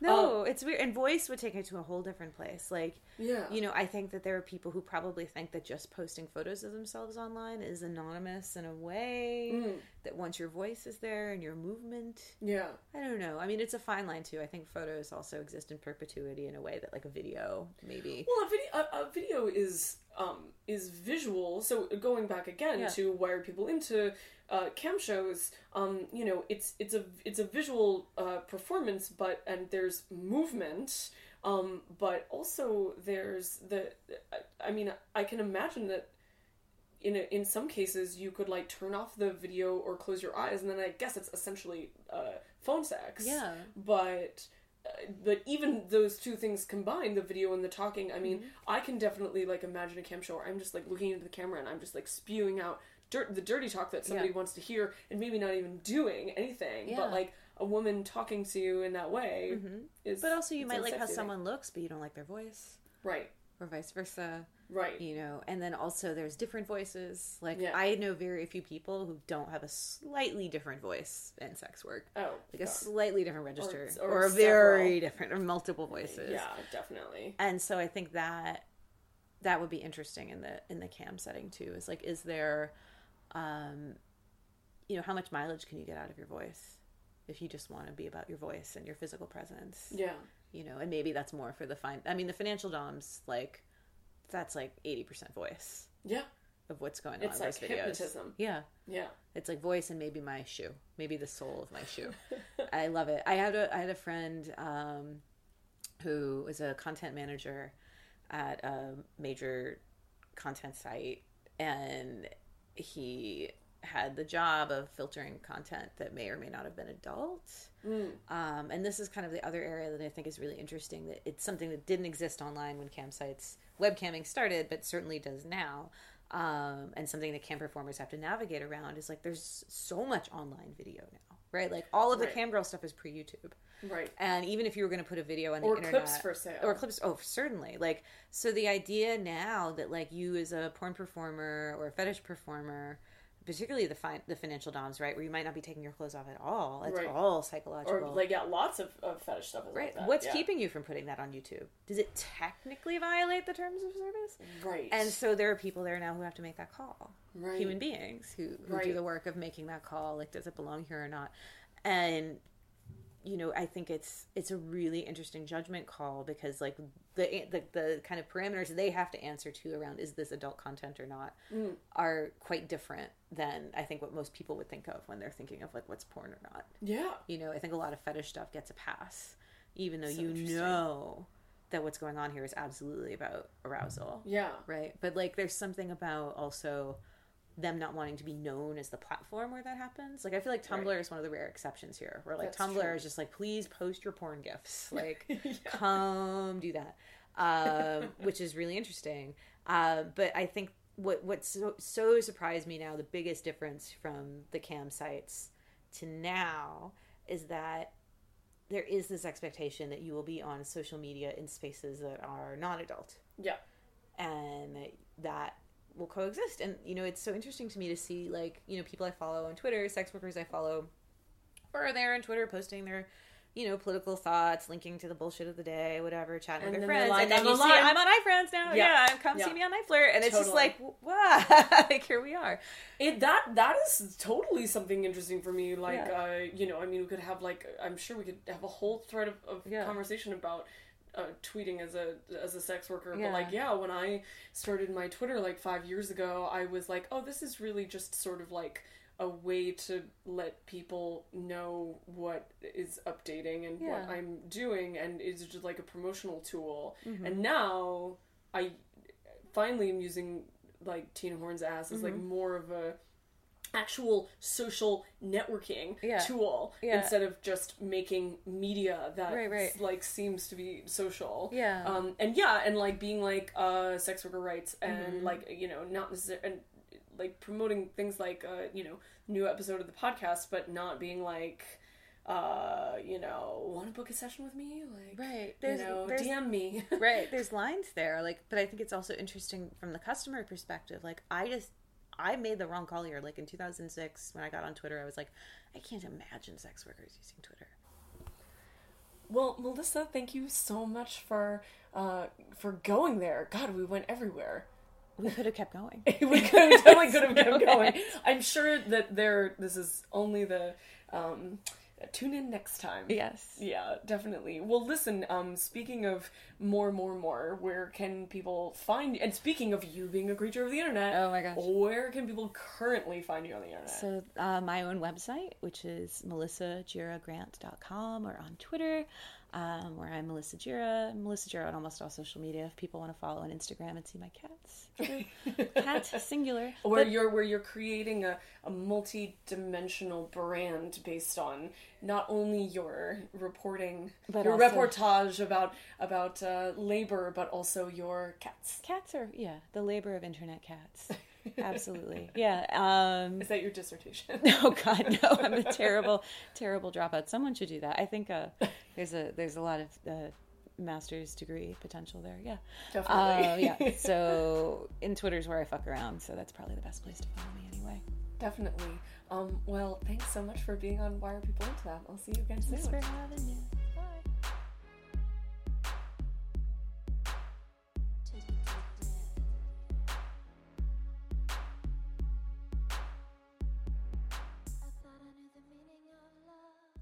Thanks for tuning in to episode 20 and for being loyal listeners for all of season 1. Don't forget, you can subscribe on iTunes and on Stitcher, follow us on Twitter at Into That Podcast, and email Tina Horn at whyarepeopleintothat.com to let me know what and who you want to see on the show next season. In the first episode of 2015, my guest is sex coach extraordinaire Reed Mahalko. We talked about sluts while taking a bath. So for me, you know, when I eventually lost my virginity, and we looked for it for about 2 weeks. We never found it, and we just gave up. I think it was behind the couch. Yeah, we mostly looked in each other's orifices. Interesting. See if you could find it. Yeah, I mean, because that's what we thought it might be. Right. And it seemed to be thorough, was to be best. But what ended up happening was, I would in college be in love, madly in love with my first. Not the first person I dated in high school. I dated some amazing people in high school, but like the first woman I fell in love with. Yeah. And then I fell in love with the second woman while I was in love with my high school sweetheart. Is that possible? You know what? It is. I'm living proof here to be a testimonial about it. But can we trust you? I mean, you still don't know where you left your virginity. I don't know. Have you looked in the glove compartment? I check eBay every day in the hopes that somebody might be selling it.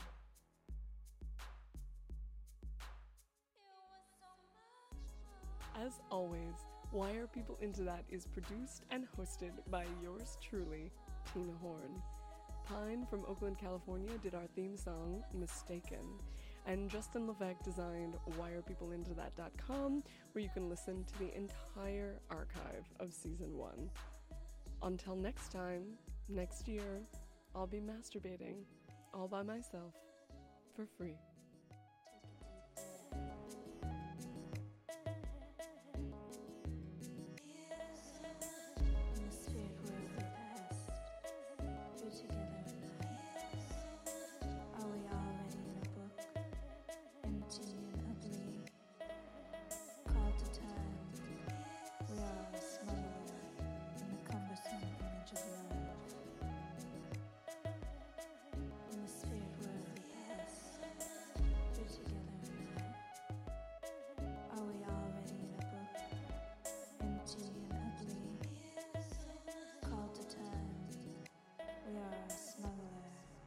Cumbersome image of love.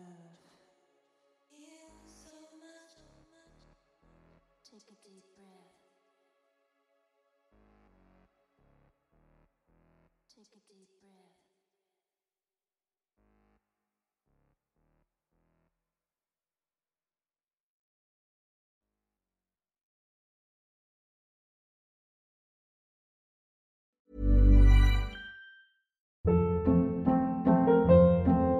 Hold up. What was that? Boring. No flavor. That was as bad as those leftovers you ate all week. Keke Palmer here, and it's time to say hello to something fresh and guilt-free. Hello Fresh. Jazz up dinner with pecan-crusted chicken or garlic butter shrimp scampi. Now that's music to my mouth. Hello Fresh. Let's get this dinner party started. Discover all the delicious possibilities at HelloFresh.com.